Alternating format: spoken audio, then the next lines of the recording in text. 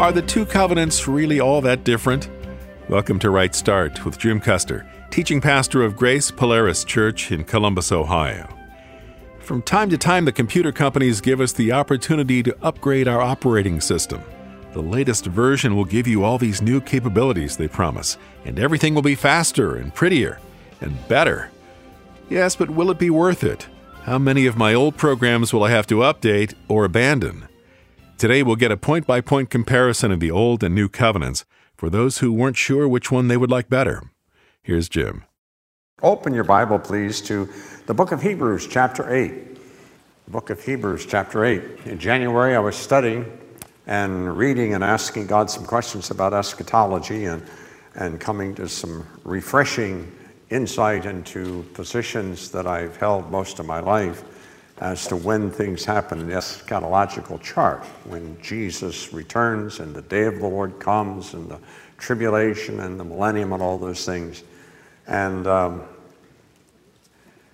was asking the Lord if that was the theme that I should continue to pursue. I love that theme. I love to teach and preach it, and folks have an interest in end times events. And it was like the Lord said, "Let me give you some fresh material, son."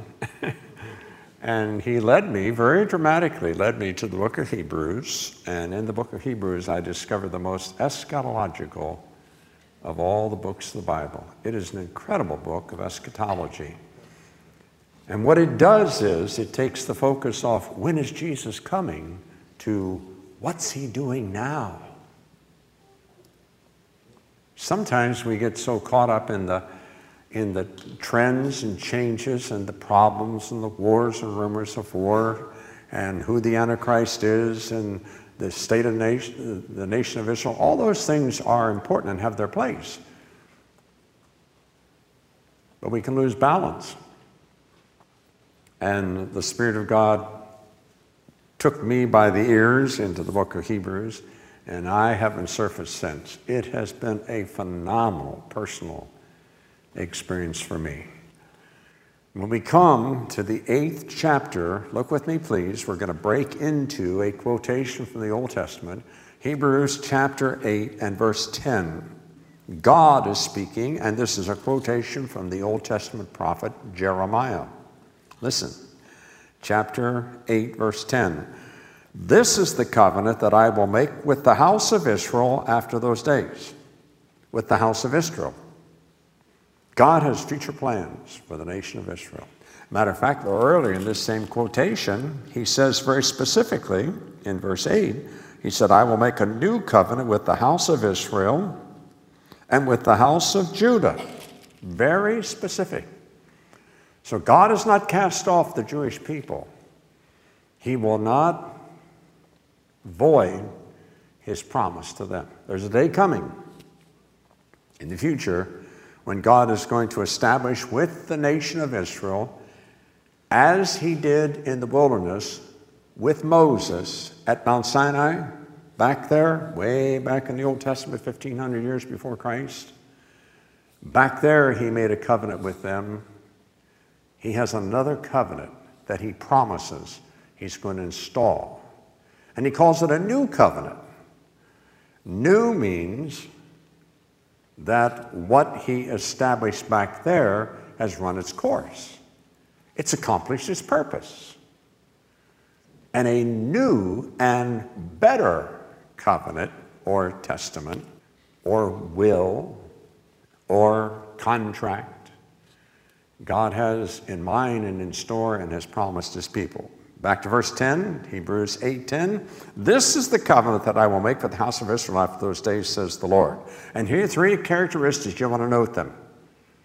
Note this. This is the heart of the difference between the old and the new covenants.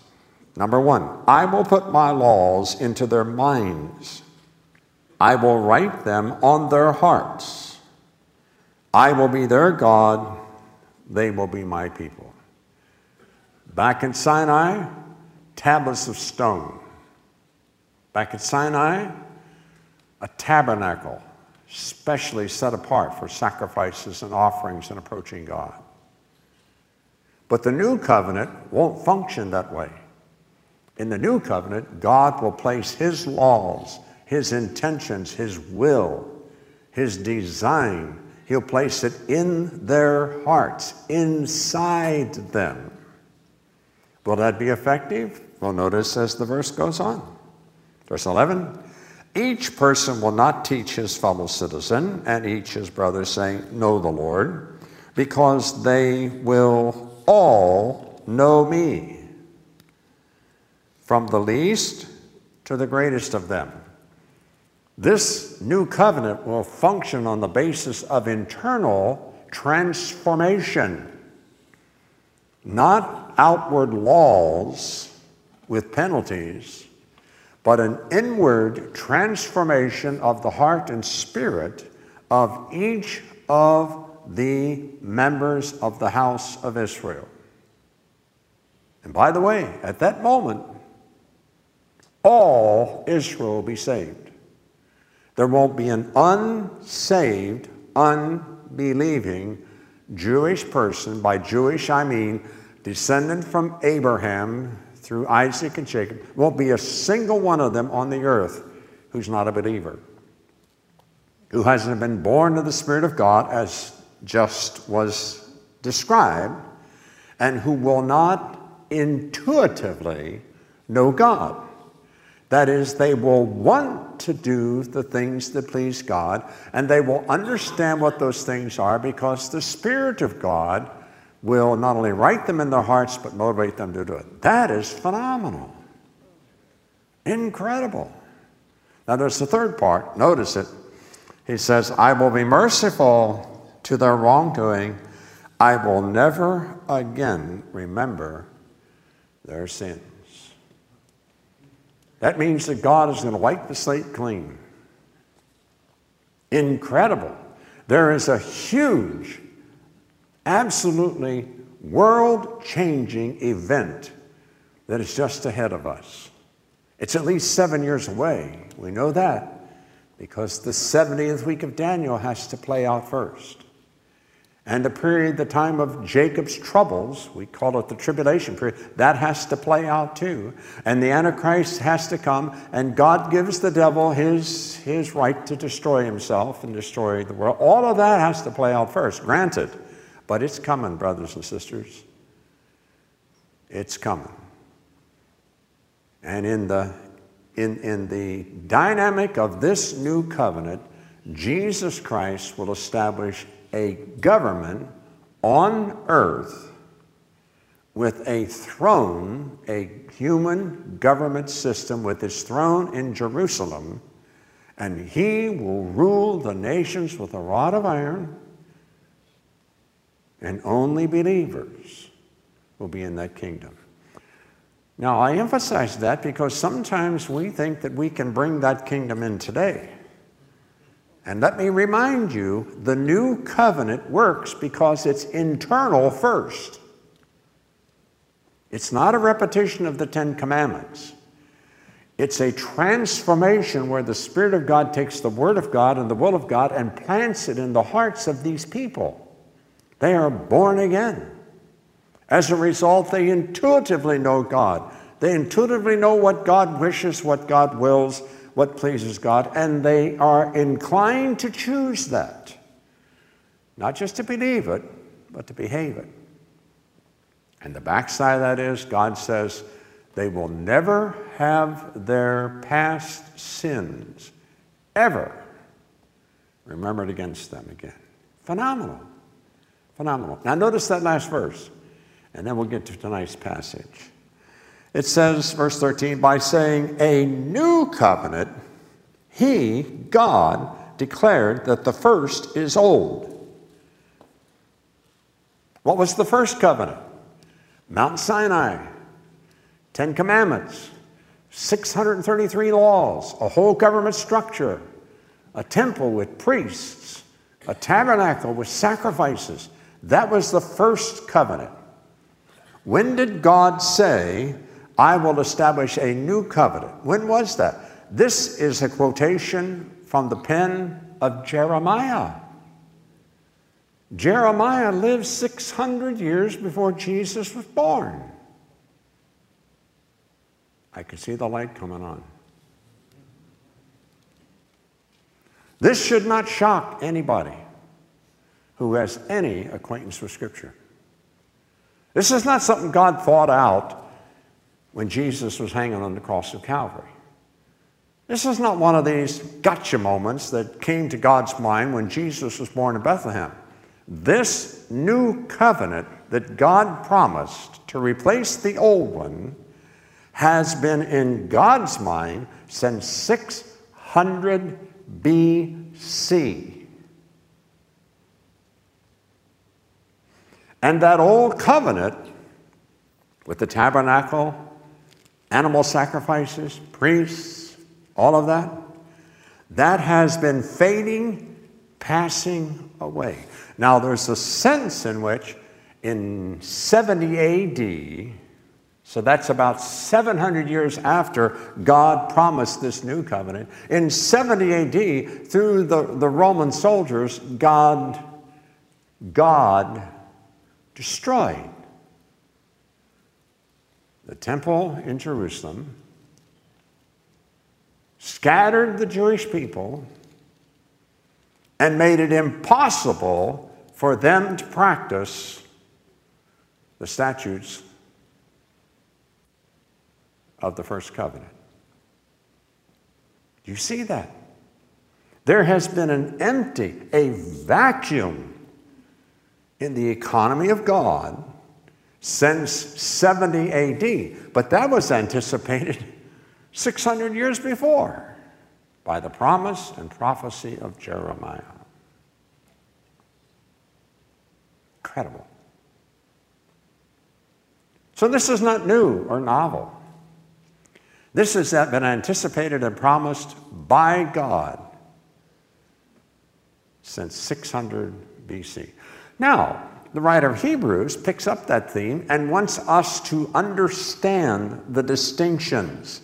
He wants us to see the clear distinction between that which is passing away. In many ways, in many senses, has passed away because you can't do sacrifices. You can't have festivals without the temple in Jerusalem. That's part of the internal strife right now in the land of Israel.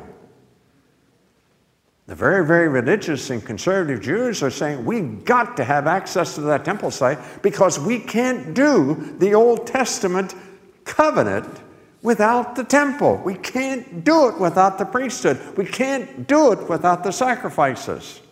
And they're right. So Judaism today, since 70 AD, has been largely centered in rabbinical teaching, focused in not the temple, focused in what? Tell me. Where did the Jewish people meet every Friday night and Saturday? At the synagogue. At the synagogue. The synagogue is not the temple. There are no sacrifices at the synagogue. There are no priests at the synagogue. There is no effective atonement for sin at the synagogue. There is moral teaching. There is ethnic identity. There is preservation of history. And there is ongoing discussion about what the scriptures mean when they say thus and so, and ongoing discussion about how we as the remnant who have our ancestry going back to Abraham through Isaac, how should we behave out here among the Gentiles? That goes on in the synagogue. But that can't fill the bill. Fascinating. I can't tell whether you're challenging me or ready to push back or whether I'm about to be sacrificed myself here tonight. Your responses are pretty... I'm fascinated. It's fascinating, isn't it? Now look at chapter 9. Now, watch. It's already 22. That was my introduction. And there are 7 points to tonight's message. Well, let's cover some of it. There'll always be another week. Look, now the first covenant, Sinai, also had regulations for ministry and an earthly sanctuary. They had the tabernacle and they had the laws, the social laws, how to behave, what to do if people violated the laws. All of that was what made that covenant, and it had both regulations for ministry and an earthly sanctuary. Now watch. For a temple, a tabernacle was set up. In the first room of that tabernacle, which is called the holy place, were the lampstand, the table, and the presentation loaves. Behind the second curtain, the tabernacle was called the Holy of Holies, 2 compartments. It, in the Holy of Holies, it contained the gold altar of incense, the Ark of the Covenant, covered with gold on all sides, in which there was a gold jar containing the manna, Aaron's rod budded, and the tablets of the covenant. The cherubim of glory were above it, above that ark. The cherubim of glory were above it, overshadowing the mercy seat. It is not possible to speak about these things in detail right now. There, you escaped. The writer realizes if he were going to unpack everything that these symbols represent, it would take another 10 chapters. So I'm going to follow his good example. But what was the purpose of this? Why did all of this need a new covenant? Why did all that have to change? Why was that not effective? What was its purpose? Look at verse 6. These things having been set up this way, the priest entered the first room repeatedly performing the ministry. They trimmed the lamp. They put out fresh showbread. They brought in incense to burn on the altar of incense in front of that veil. The priests repeatedly performed their ministry in that first, called the holy place. But the high priest alone enters the second room, and that only once a year. Only the high priest, only once a year, never without blood, which he offers for himself and for the sins of the people committed in ignorance. Verse 8. Mark this. Come back to it when you have a moment to reflect. The Holy Spirit was making it clear. Let me paraphrase that. The Holy Spirit had designed this building and the function of the priests, both in the holy place and the Holy of Holies. The Holy Spirit in this whole design was seeking to make it clear that the way into the Holy of Holies had not yet been disclosed. You could say opened. The Holy of Holies, that second part of the tabernacle, was closed. Only the high priest, and he only once a year could go there. And yet it was in that compartment that God's manifest presence was demonstrated, sometimes in the Shekinah glory, always in the elements of the cherubim, the mercy seat, and the various pieces or the various articles that were contained in the Ark of the Covenant. You see that? What's the Holy Spirit teaching? Only the high priest goes back there. He only once a year. The rest of you who are worshipers, you can't even come through or into the first part where only the priests were allowed. And none of the priests, except the high priest, could go into the second Holy of Holies, the very presence of God. So what's the Holy Spirit teaching by this? He's teaching us that the access into the Holy of Holies was not yet disclosed or opened or available while the first tabernacle was still standing.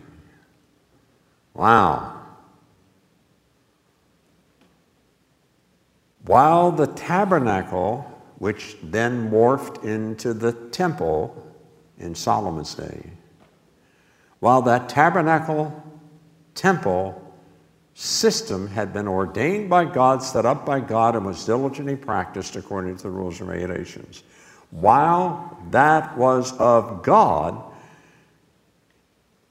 it didn't provide access for the worshiper to actually come into the presence of God. The worshiper was still outside the building. Even the priests were not allowed into the Holy of Holies, the presence of God. When the high priest went in, he dare not go in without 2 blood offerings, one for his own sins and then one on behalf of the people. So this marvelous edifice and all of these functions of priests and sacrifices and all of these symbols of God's presence and God's yearning and longing to be in the midst of his people and to have his people in his presence, all of those things both illustrated God's desire to be with his people. It also illustrated you can't come to God, to his presence, through this system. Incredible. That's why it needed to be replaced.